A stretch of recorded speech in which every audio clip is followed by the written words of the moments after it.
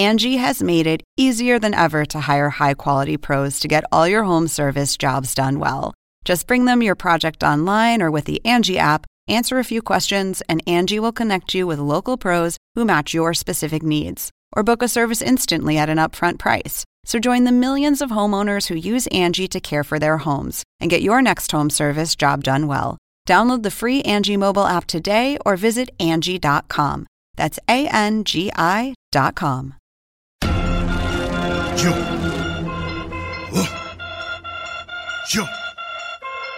Yo. Aubrey Edwards, Tony Schiavone. We bout to party.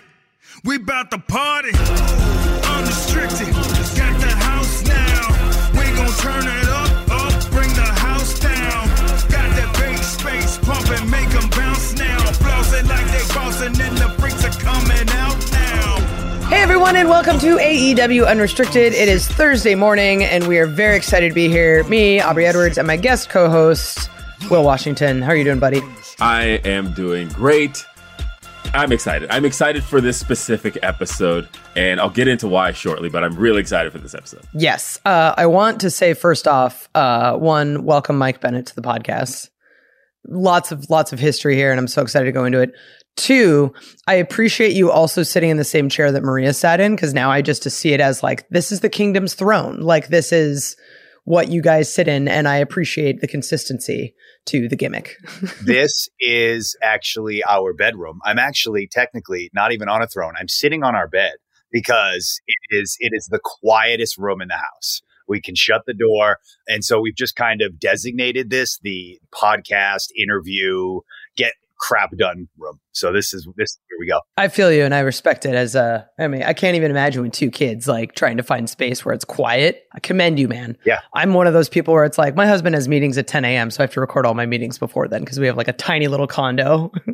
It's like if you don't want to hear all the cool stuff that they're happening on like Meow Match, some random video game on the App Store, it's like, okay, anyway, this is a podcast. This is about me. Will, you kick us off. Let's get on topic. Yeah. So, Mike, first off, I have to say, for those who have followed me long enough, this is I want to say, fourth podcast. I did a count last time. I was like, it was the third. This is the fourth podcast that technically you and I have done together. Okay. I guess pulling back the curtain a little bit. I've known this man 10 years now, to the point of where I was invited to you guys' wedding. Like, I've known you a very, very long time.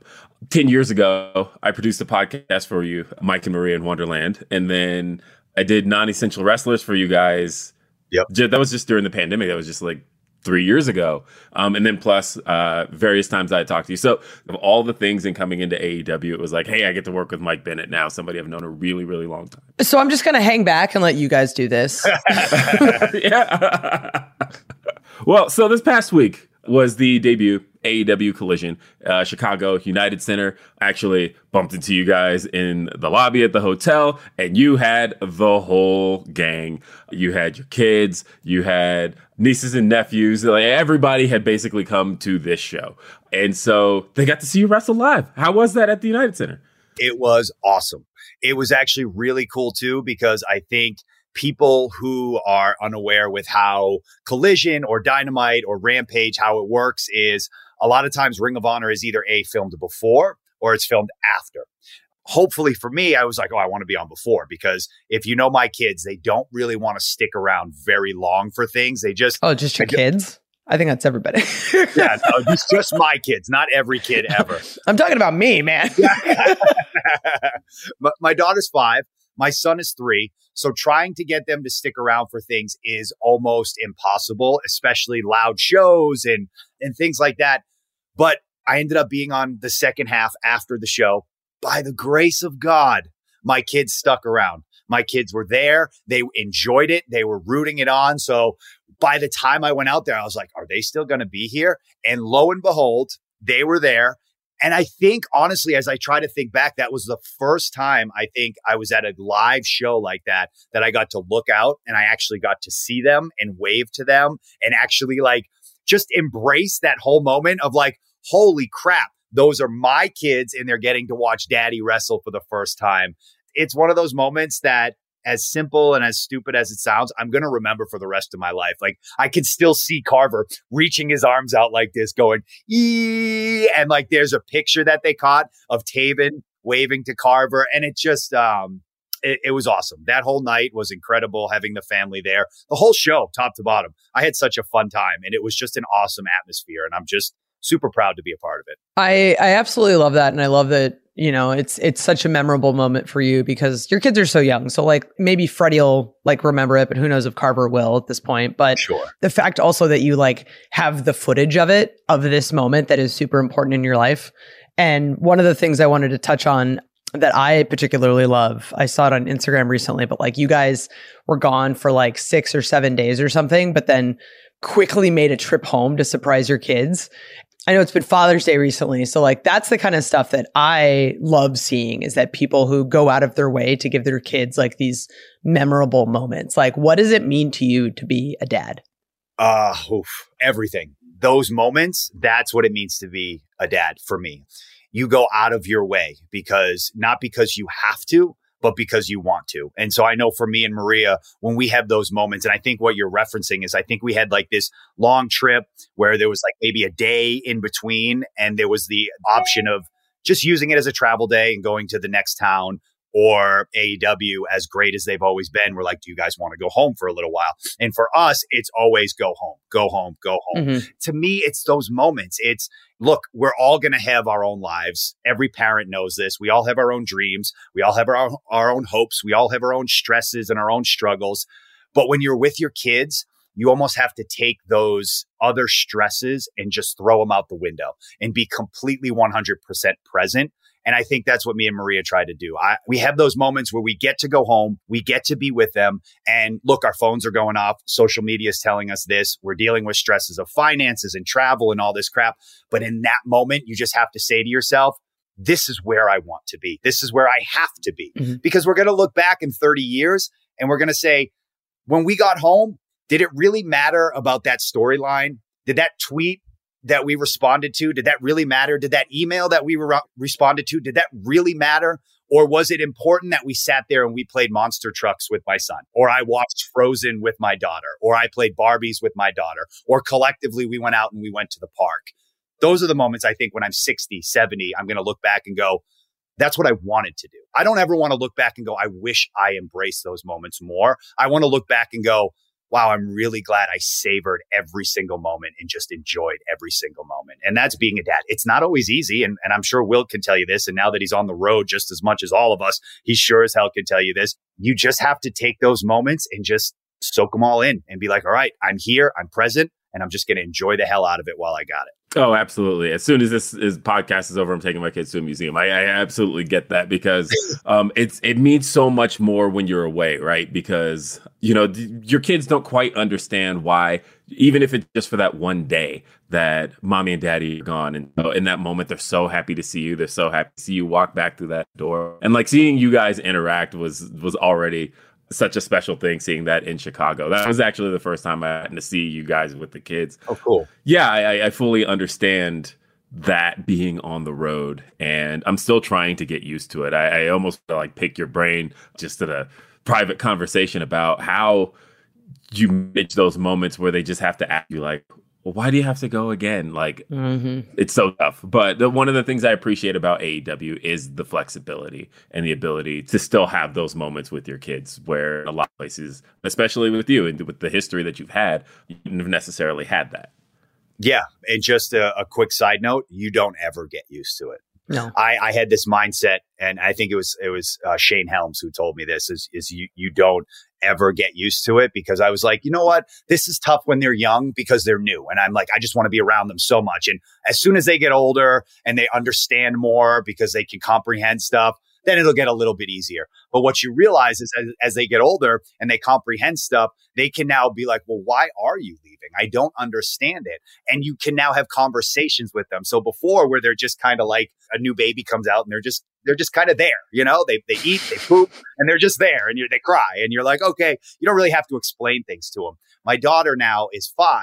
And so she now she can tell when the bags start getting packed, when she sees the laundry starts getting done, it's like, oh, are you guys leaving? Like you can just feel it and she can sense it. And it's just this mood shift. But I think the one cool thing that we've kind of done is she's now helping Carver cope with the fact that we're leaving. And so we've had moments where Carver would get upset and we've watched as Freddie would go over and put her arm around him and just be like, Carver, it's okay. They're going to be back in 2 sleeps. And my heart just melts when that happens. And I'm just like, okay, I feel like I've done something right. But Will, you never get used to it. It's a constant.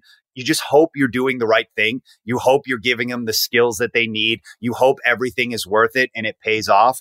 And that's all you can do. Some of the best advice I ever got, believe it or not, it was by Triple H. And he told me, he said, your parents didn't have a clue what they were doing, just like you don't have a clue what you're doing. And I just remember being like, wow, that actually really helps, because I look at my parents as like these elders that know everything and they're brilliant and they're geniuses and they guided me through life. And when I was there and I was a baby, they just knew because they're brilliant. And then I sit back and I go, no, they didn't have a clue either. They were just doing the best they could with what they had. Now, they didn't travel as much, but looking at it as someone who feels like he has no clue what he's doing, knowing that the people I respect the most and I looked up to the most as my parents are, that helped. That helped a tremendous amount. But the part I love the most is AEW is the best with letting us go. We had dance recitals. All we do is send them and say, hey, we have a dance recital. And they go, have fun. And just that little bit of relief, knowing like, okay, they understand what's important in life. And I don't have to explain it to them. I don't have to feel like I have to explain it to them. I can just be. I can just tell them, hey, this is what's going on. And they go, yep, family first. We get it. That has helped out immensely. I think it's one of those things like that the office staff at AEW all wears like 12 hats each, right? Yes. And having people like Bryce and Paul be the ones that book everyone's travel, like 2 dads who are on the road all the time with kids. Yeah. I think that plays into it, right? Like one, Tony Khan's this amazing person and we talk about how great he is all the time because it's actually true, but also just kind of everyone else prioritizing the same things. Like I don't have kids, but I still have a family and I have cats that I love very much. And I used to be like, oh, well, I'm not going to go home unless I have 36 hours at home. I'm like, no, I've got 12. I'm going to make the most of it. Yes. Like this is like really, really important. And I don't think people fully understand, like literally like this is our jobs. We're home for maybe a couple hours, 1 sleep, back on the road. Like one of the most depressing things in the world is when you're on a plane and you're checking in for your next flight. And you land at a show and you're there like, are you ready to check in? And I'm like, oh my God, yeah, I guess I'm ready to check in. I don't want to be, but yeah, I'll check in. But what I think is real, what I feel is cool about AEW is I feel like we're setting the trend for what wrestling is going to be in the next generation. 100%. Look, everyone in the 70s and the 80s, that was in the 90s, that was the lifestyle. I get it, but they didn't know any better. And they were just going through what they thought they were supposed to do. They were being the dads they were based on how they thought they were supposed to do it.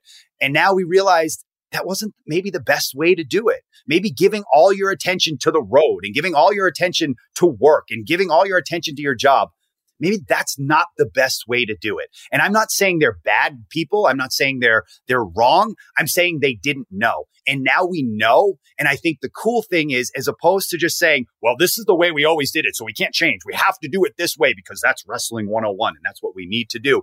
AEW is looking at it and going, okay, we learned.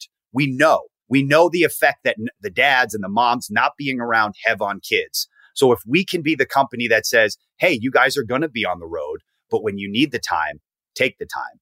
I think that's important. And I think it's important to tell the younger generation that it's not going to be like it was as you're getting older. If you want to start a family, you can start a family. Hell, I can't speak to this, but my wife can. If you're a female, it's going to be incredibly relieving to know, hey, if you decide that you want to start a family, your career is not going to be over. There will be a spot for you when you come back. Preach, sir. Go have your child. And then guess what? You're talented enough that we're not just going to sit there and be like, oh, you're a mom now. See you later. No, we're going to say, we want your talent back. And we want your talent back based on how you want to do it. Because guess what? You're now a mom. And to me, I could speak on this for hours because it means so incredibly much to me to just have that understanding that me and Maria are parents first, and then we're wrestlers. And to have a company that understands that, it goes so far for me. This is just an absolutely incredible conversation. I think we've asked like one question and just talked about like super deep shit this whole time. I absolutely love it. We're talking to Mike Bennett here on AEW Unrestricted and much more coming up. Angie has made it easier than ever to hire high-quality pros to get all your home service jobs done well. Whether it's routine maintenance, an emergency repair, or a dream project, Angie lets you compare quotes from multiple local pros, browse homeowner reviews, and even book a service instantly. Angie's been connecting people with skilled pros for nearly 30 years. So the next time you have a home project, bring it to Angie to get your job done well. Download the free Angie mobile app today or visit Angie.com. That's ANGI.com.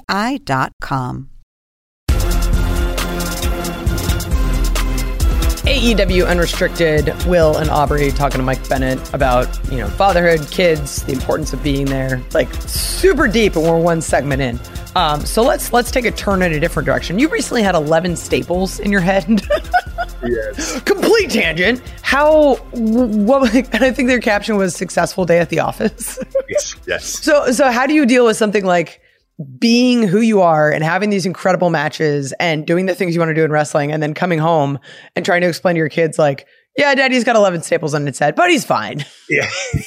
No, it's been really interesting lately. So this is ongoing joke in the house because I think since March, whether it be at a independent show or AEW, I think I've bled 4 or 5 times, which is like the most I have in the last 15 years of my career. Giving Moxley a run for his money, man. Oh, exactly. I think someone called me Mike Bennett Moxley. I was like, all right, I'm the Ring of Honor Mox and he can be the AEW Mox. And we'll just, at one point, there's going to be a blood feud. I can feel it. If you're listening. Literally. Just saying, you want to book that. No, but there was this consecutive streak where I would get color, as we call it in the wrestling industry. It got to the point where after this last time was an accidental. It was, as we say, we got busted open the hard way. I just remember I was in the back getting the staples. And the one thing Maria said to me was like, I don't know how we're going to keep this one from the kids. She's like, you cannot keep coming home with bandages on your head because they're going to think every time daddy leaves for work, he's getting cut or he's hurting himself or he's falling down. So it was just this ongoing joke of I was like, oh, well, I didn't even mean to do this. And even after I got the staples, I came to the back and Tony was like, does Universal Studios just make you bleed? Is that what happens? Like, you always bleed at Universal Studios? And I was like, I guess so. And he's like, there must just be something about this place that brings it out of you. And I was like, yeah, I think so. But not to get too deep again, but it actually, someone asked me, they were like, why does it seem like you've been bleeding so much in your matches? And it actually, like, I laughed about it, but then I took a step back and I thought about it. And I was like, yeah, I have. And I wonder why.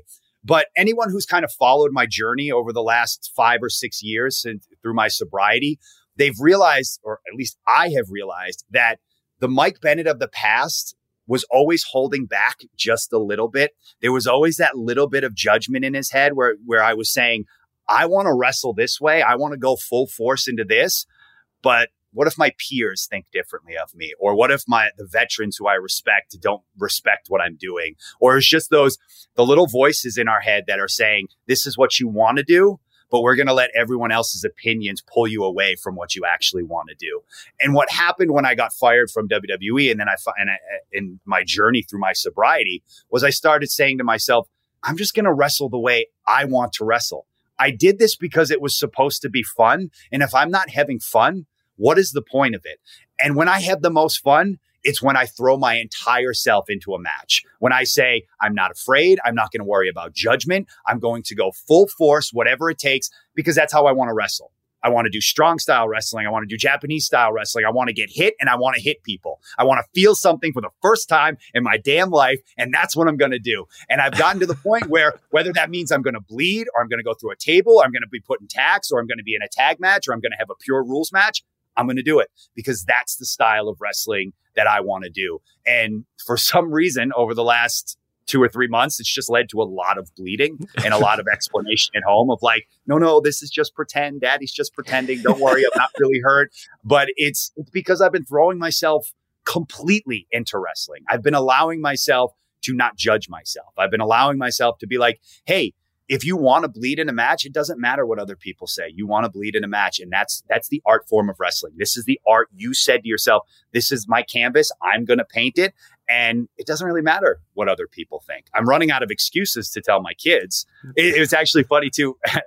The last few days I had the Staples, my kids were going, can I touch it? Yeah. I go, yeah, go ahead. And then they touch it and then they just go, ooh.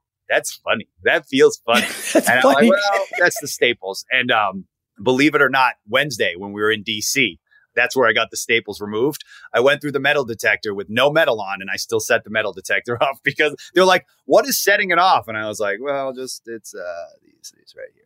I got a few Staples. So yeah, so that was pretty funny. Oh, that's great. And great seeing your evolution into being the performer that it's very clear that isn't holding back. That like the first time I saw Boston Strong style Mike Bennett in action, I was like, that guy looks like he is having the time of his life in the ring. That guy looks like it's almost just like this emancipation of who Mike Bennett actually is.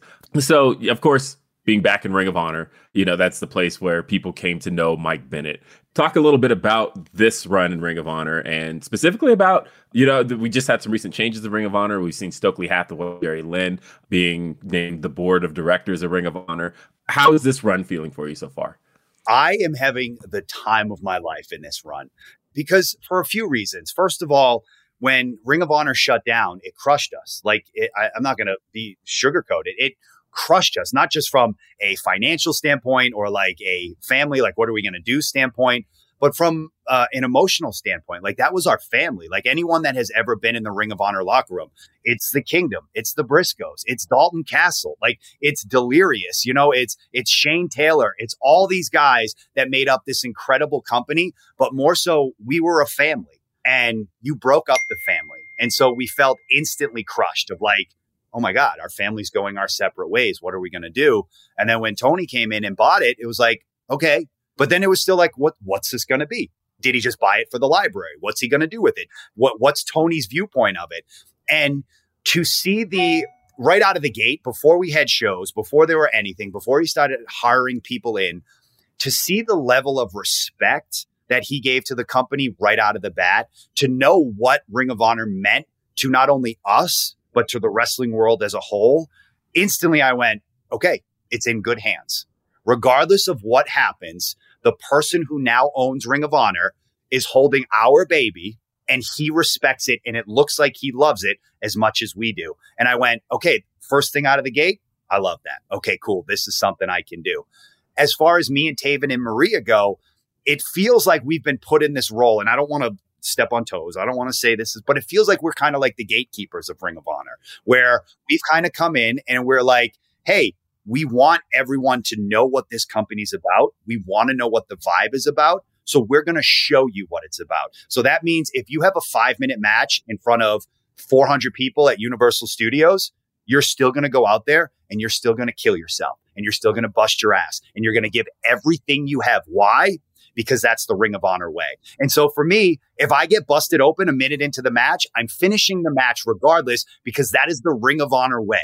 Because we put our blood, our sweat, and our tears, not to be cliche, into this match, into this ring. Whether it's a 5-minute match or it's a 20-minute match, we're going to show people what Ring of Honor stand for.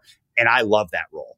Being in the ring with Darius and Action, and it's like, hey, here's these two young guys that we're trying to figure out where they fit. Dante just got hurt. What are we going to do with Darius? What are we going to do with Action? Let's put them together. Okay, Mike, Matt, Maria, let's guide them through something. Cool. And then we went out there and we had that Fight Without Honor match, with I hold so much pride in. And then watching Darius and Action wrestle now, they look like two men with a purpose. And I'm just like, yes, this is what I want to do. We're elevating the Kingdom, we're elevating Ring of Honor, and then we're elevating the younger talent, which, mind blown, that's what wrestling is supposed to be. That's what we're supposed to do as we get older in wrestling, as we mature in wrestling. It goes, hey guys, we've done all this cool stuff. Now I'm going to reach my hand down, pull you up, and go, hey, come do this cool stuff with us. And guess what? That doesn't mean the cool stuff ends for the Kingdom. We can keep going and keep rising and keep doing cooler stuff.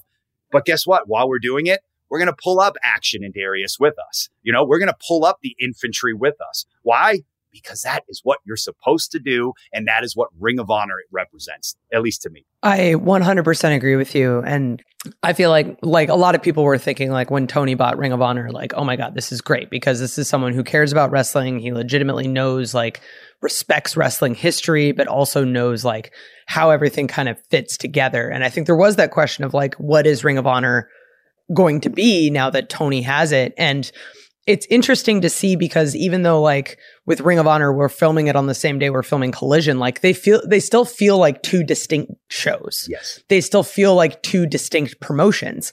And I've been fortunate enough to be able to like ref a little bit on Ring of Honor. It's like, oh, this is different.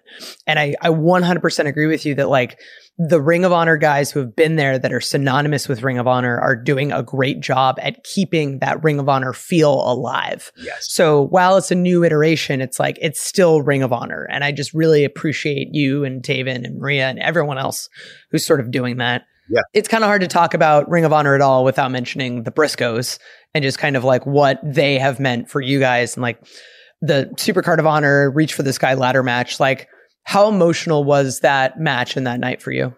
I'll probably get emotional here, so I apologize. Don't apologize. It was everything. I don't think people will ever truly grasp what Jay Briscoe meant to Ring of Honor in wrestling, but what he meant to me, my family, and what he meant to Matt and the Kingdom. The Briscoes did things for us in Ring of Honor when no one was really giving us a chance, when no one really believed we were any good.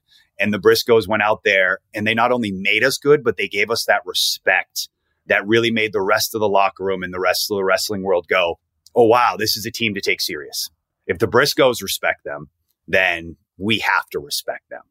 Not to go back to a previous question, but there's been this mantra in my head ever since Jay passed away that I kind of live my life with, because I think Jay Briscoe was not only one of the greatest wrestlers ever, he was one of the greatest men. Mm-hmm. The way he carried himself, he wasn't perfect. He wasn't without flaw, but none of us are. But at the end of the day, he was a man that lived with passion and he lived with conviction, and he was a family man and he loved his family. And if he loved you hard.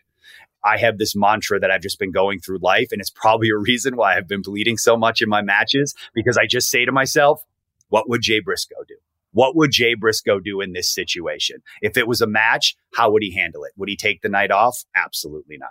What would he do? How would he handle this situation? And it's helped me live so true to who I am, because Jay Briscoe never shied away from who he was. Jay Briscoe was a proud man from Delaware. He was a proud family man. He didn't hide it. His family's amazing. He's amazing. And just like, I remember about a week after Jay's services and everything, and after just seeing the way AEW handled it, but more importantly, the way Tony handled everything, I remember I looked at Maria and I said, I don't think I ever want to work for another wrestling company besides this, because the way Tony treats us like people, like we're not just pawns on a chessboard. We have a life. We have a family. When something like this happens, it not only affects the people close to him, but the surrounding population of people it has a trickle effect on the wrestling industry. And to know that there's a person in charge that is saying, this matters.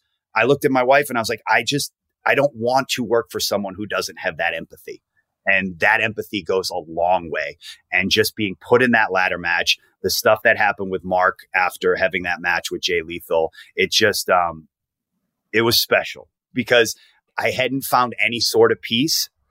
And the little bit of peace I found was when Mark Briscoe's music hit and he was wrestling Jay Briscoe, and to see him coming out with the tag titles and to see him smiling, and just, I think at that moment, we all needed that peace, and we found that peace. And to have that moment, I just like, yeah, I don't know. It's been a roller coaster ride since January. I'm just thankful for the people that I've had around me to get through this. And I love Jay. I love him to death. And I think he's the most, his family's great. I love seeing Papa Briscoe. I could ramble on about the Briscoes all day, but as you can see, I think so incredibly highly of them and their family and Mark and just everybody. So it's been special, and it's been hard, but I'm so proud that I work for a company like Ring of Honor and AEW in a situation like this. I was not expecting to cry on this podcast, but I mean, either. here I am doing so. And Good morning, everybody. Yeah, wake up. welcome to crying. Yeah, honestly, I never got a chance to meet Jay, but in just the short time I've been at AEW, getting to meet Mark and getting to meet Papa Briscoe and getting to meet the kids and the family, and I can already just feel what Jay meant to the wrestling world, to know what he meant to his family, to know how important his family was to him. It's just such a tragic loss, but you guys, I think, honored him so well at Supercard of Honor in that tag match. I was in attendance, I watching in LA, and just seeing everybody in that match. Truly a moment to honor Jay Briscoe, and you guys had history going all the way back to Ring of Honor. What kind of effect did he have on you when you first entered that locker room? He was terrifying. Oh my God. In the coolest way possible. Cause me and Taven always call it like the Jay Briscoe eyes. He gets the Jay Briscoe eyes and you're like, oh, stuff's about to go down now. It's funny. The further my career progressed in Ring of Honor, I watched like the transformation of Jay Briscoe just become tag team wrestler. And then Delirious was the first one that put the world title on him. And I remember when he put the world title on him, I was like, oh yeah, that's a great idea. Like, yes, absolutely. And then just after that, it was just Jay Briscoe. He was the man. He was the leader of the locker room, whether he was in the tag team division or he was the world champion.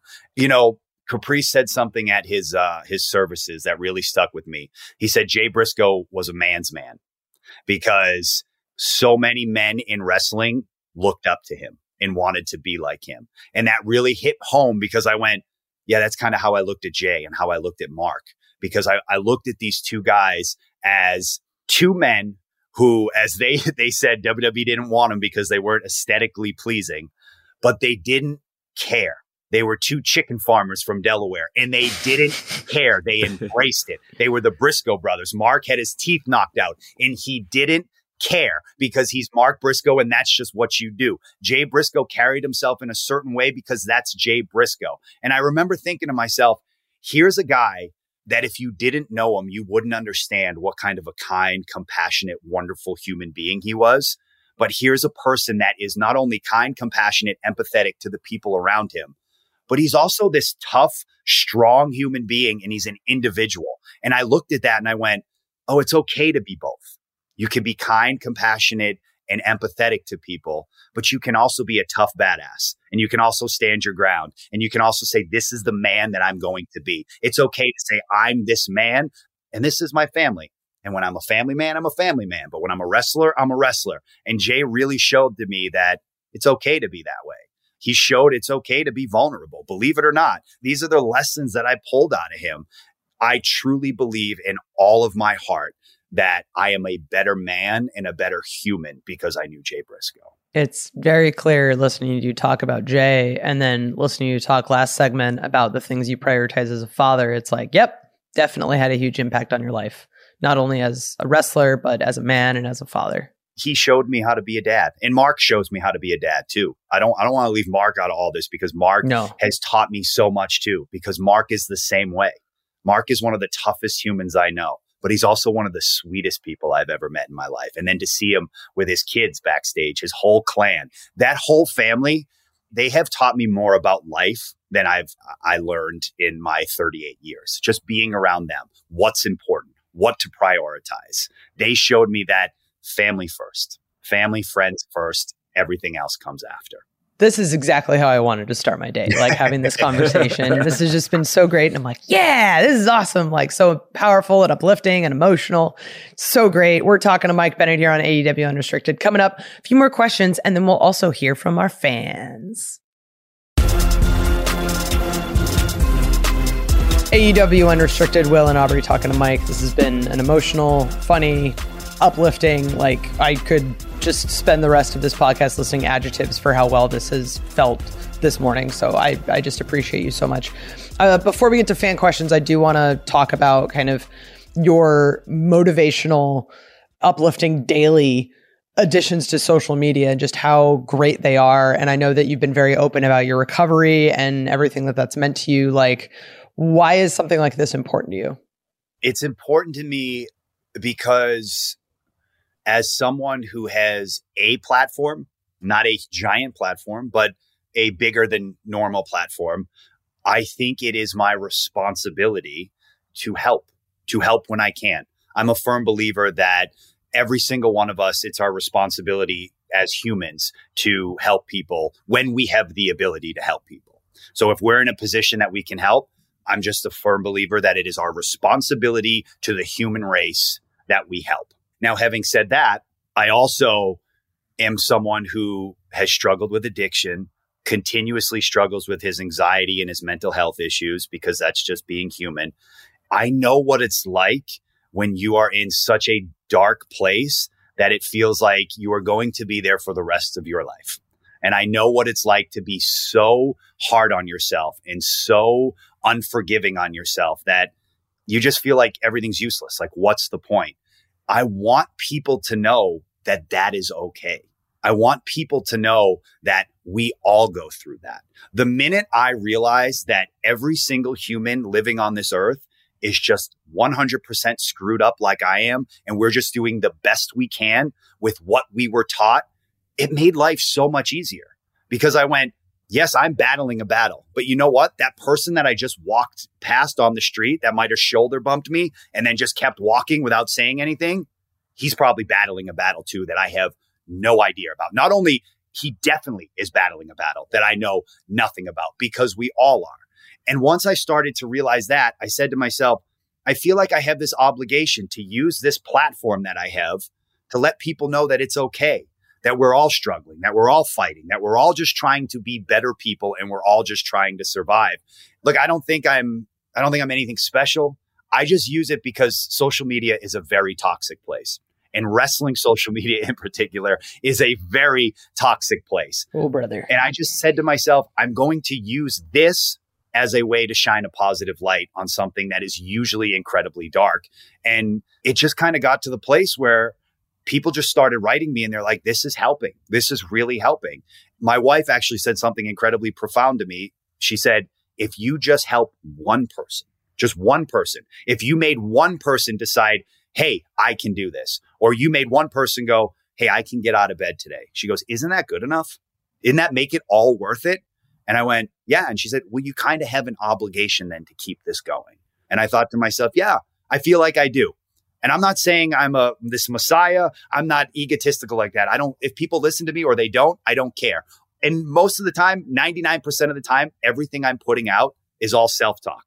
It's me telling myself that, hey, this too shall pass. This dark moment won't last forever. Or, hey, Mike, the fact that you didn't like that match you had, what did you learn from that? As opposed to saying, I hated that match, or I didn't like it, or I feel like a failure. Just say to yourself, yeah, but what did you learn? What is this teaching you? And what can you do to improve on it? And just saying these things over and over to myself, I write them down. And then I say, well, they help me. I'm just going to put them out there. And maybe it'll help someone else. I don't want to preach. I don't want to tell people what to do because I'm still learning myself. I might say one thing and then next week I learn and go, oh, okay, I was completely wrong. But I'm okay with being completely wrong because I'm going to grow and I'm going to learn from it. That's why I don't preach. I don't tell people this is how you have to do it. I tell people this is what I'm doing. And guess what? I'm probably going to be wrong. And then I'll learn and I'll grow and I'll tell you, guess what? I was wrong. And now this is the way I want to do it. I want people to see my journey, grow with me on my journey. Because if I can show them that as a wrestler that's on TV, it's okay to admit your mistakes. It's okay to admit your faults because we're all growing and we're all learning. Then maybe it's okay for you to do it too. And if I just project that to the world and just show them that I'm going to be vulnerable and I'm going to do it in front of you guys, maybe it gives them that little bit of confidence to be like, well, if Mike can do it in front of all of us, well, I can do it. And it just takes that one step. There's so many things that I've learned on my journey that I just want people to know. I just want to share that knowledge. I want to spread the wealth. I learned so much. I've traveled the world since I was 15. And I've seen so many incredible people. I've got to wrestle in Saudi Arabia and Tokyo and Germany. And I'm sitting there going, what kind of life is this? But more importantly, what was the point of all of this if I don't use it now to give back? If I don't take all this knowledge that I have and all these things that I've learned from all these incredible people, and if I don't use it to give back, what was the point? That's kind of been my mindset. What's the point of having all this if I'm not now going to tell people, hey, this is what I've learned on my journey? And guess what? You're going to fail way more than you're going to succeed, but that's okay. You're supposed to do that. And those moments when you're completely in the dirt and you feel like you're going to be there forever, guess what? You're not. It's eventually going to pass. But more importantly, when you're riding high and you feel like you're going to be riding high for the rest of your life, guess what? You're not. Eventually, you're going to come down, and that's okay. You have to learn how to deal with the ebbs and flows of life. And if I can somehow project that message to somebody else and let them know that this is normal, this is okay, I feel like I did my job. Just like my wife said, if I can help one person, I feel like I did something good. I feel like you probably, even in this moment, like legit, just hearing all of that. And this is how it usually goes when I come across like Mike Bennett stuff. It'll remind me of something I experienced recently. And I go, yeah, he's right. That's exactly how I should have seen that. And I think that's a really good thing. That's exactly, I think, knowing you, why you want to put that out there. It's almost like I just recently, I had a not great day at work, but just thinking about what you just said literally just made me think about, well, you know, I've had a whole bunch of great days, but eventually I was going to not have a great day. And this reminded me of how to bounce back. Like literally, I just took that advisement away. So I'm hoping anybody listening to this podcast right now got a little bit more. This is almost a little bit extra Mike Bennett in the type of inspiration that you give to people. And I love that. It's always been such a great thing. Will, like not to cut you off real quick, but I feel like, you know, when you know it, that's when it makes it easier. Mm-hmm. So many times it's just the drop off. Like, oh, I've had so many great days at work, and then it drops off. And our instant reaction is always to be like, well, crap, maybe this place isn't what I thought it was going to be. Mm-hmm. Maybe life does suck, because we're on that steep drop off. But if you're willing to say to yourself, oh no, this is just life. It's not always going to be sunshine and roses. It's going to be great. Then it's going to suck. Then it's going to be great. Then it's going to suck a lot. Then it might get a little bit better. Then it's going to suck a real lot. And then it gets really awesome. If you have that wherewithal to tell yourself that, you're not going to all of a sudden make these rash emotional decisions of like, well, I had a really bad day at work. That must mean it really sucks to work at AEW. No, that just means today, for all the instances, all the dynamics that went into it, really sucked. That's what I want people to know. Just knowing that, just having the information present in front of them. Yeah, I love that. We did get, we put it out there to the AEW unrestricted audience as far as wanting to ask Bennett questions, and we got a ton in. Just to start off, at Susanna wants to know, do you and Matt Taven still quote Ghostbusters to each other in the ring? Not only do we quote Ghostbusters to each other in the ring, we quote Ghostbusters to each other in the back. We quote Ghostbusters to each other through text message.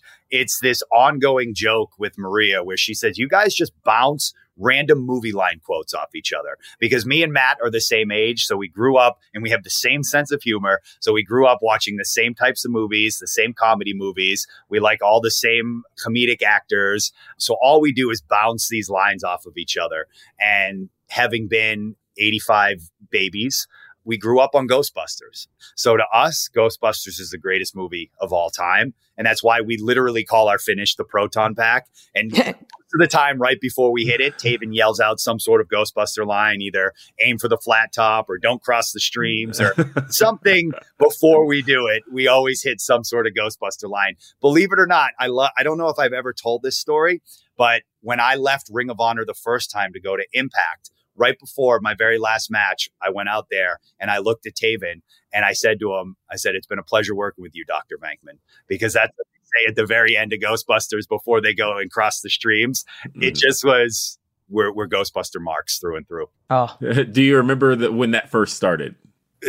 No, because for as long as I've known Taven, Will, you'll pick up on this being around backstage. And I'm sure Aubrey, you've seen, like, we're just two giant goofballs who just try to make each other laugh the entire time. Like, that's the goal. That's why we are best friends. And so the way I met Taven was I was helping train at a school in Massachusetts. And he was like, I actually helped train Taven. So I've known him his entire career. And just the first time we met, the way we started talking, it was like, did we just become best friends type situation? Because it was instant. And from that point on, we've just been quoting Ghostbusters. We'll say the most random crap in our match. You'll see. It's literally every single time just to pop us, or it's to get Maria to roll her eyes. Like, what is wrong? So that's always the goal. I think we have time for one more question and kind of talking about tag team stuff a little bit there. Question from LKW Artworks.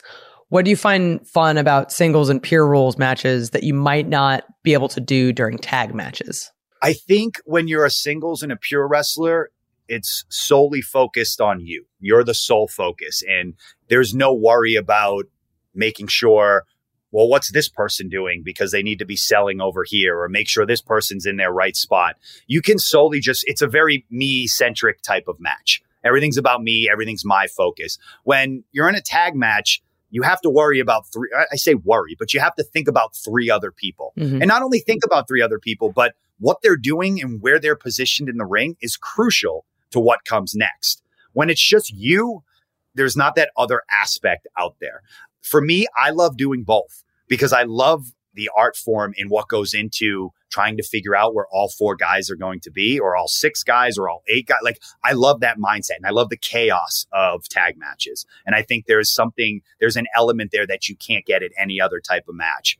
But I also love the intimacy of a one-on-one match. I also love, what can I do? If I'm not focusing on where this person has to be, what else can I focus on then? Can I focus on selling this arm better? Can I focus on making someone actually believe I'm her? Like, you can then focus on different things because your attention's not in a million different places. Mm-hmm. But oftentimes with tag matches too, if there's 4 other guys, you can oftentimes sit on the apron and be like, all right, what can I do now that can be different? Because I don't have to worry what's going on in the ring. I don't have to worry about these spots that's coming next. I can just react. So there's that element of being in a tag match and being like, okay, I can have a little bit of fun on the apron or do something different. Or how can I sell this to be more impactful so I can lay on the outside a little bit longer? There's just all these different elements that go into these different type of matches.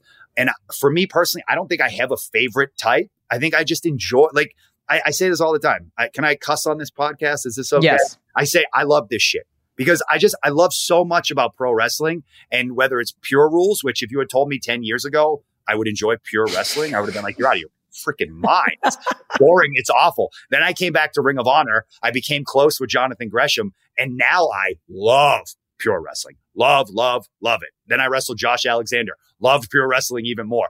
And then I'm a tag wrestler, and I love tag wrestling. And I love the matches I've had with the Bucks and the Briscoes and going over to Japan and wrestling the Good Brothers. Like, I love all of it. And I just try to find the best things out of each one and then incorporate those into my matches. This has been an absolutely wonderful conversation. And I can't thank you enough for being here today, Mike. I wish I'd done this. I wish I'd timed this conversation when I was having a bad day, because now I'm having the best day. Call me. I'll send you some sort of uplifting, motivational message. There you go. And as a reminder, if you're not already following Mike on social, you can catch him on Twitter, Real Mike Bennett, and then on Instagram, The Real Michael Bennett. It is worth your time to follow this man, because the amount of emotional, uplifting stuff, it will heavily affect your day in the absolute best way. So thank you so much for being here today. You can follow this podcast on Apple Podcasts, Spotify, wherever you get your podcast. New episodes every Thursday. You can watch the video on the YouTube channel. Just search AEW Unrestricted. Hit like, subscribe so you get all the fun notifications and stuff. Dynamite Wednesdays, Rampage Fridays, Ring of Honor on Honor Club every Thursday, and Collision, oh my God, now every Saturday. We're all over the place. I am Aubrey Edwards, along with my guest co-host, the wonderful Will Washington. Thank you so much for listening to AEW Unrestricted. Come on, throw your hands up, let me see you. Unrestricted.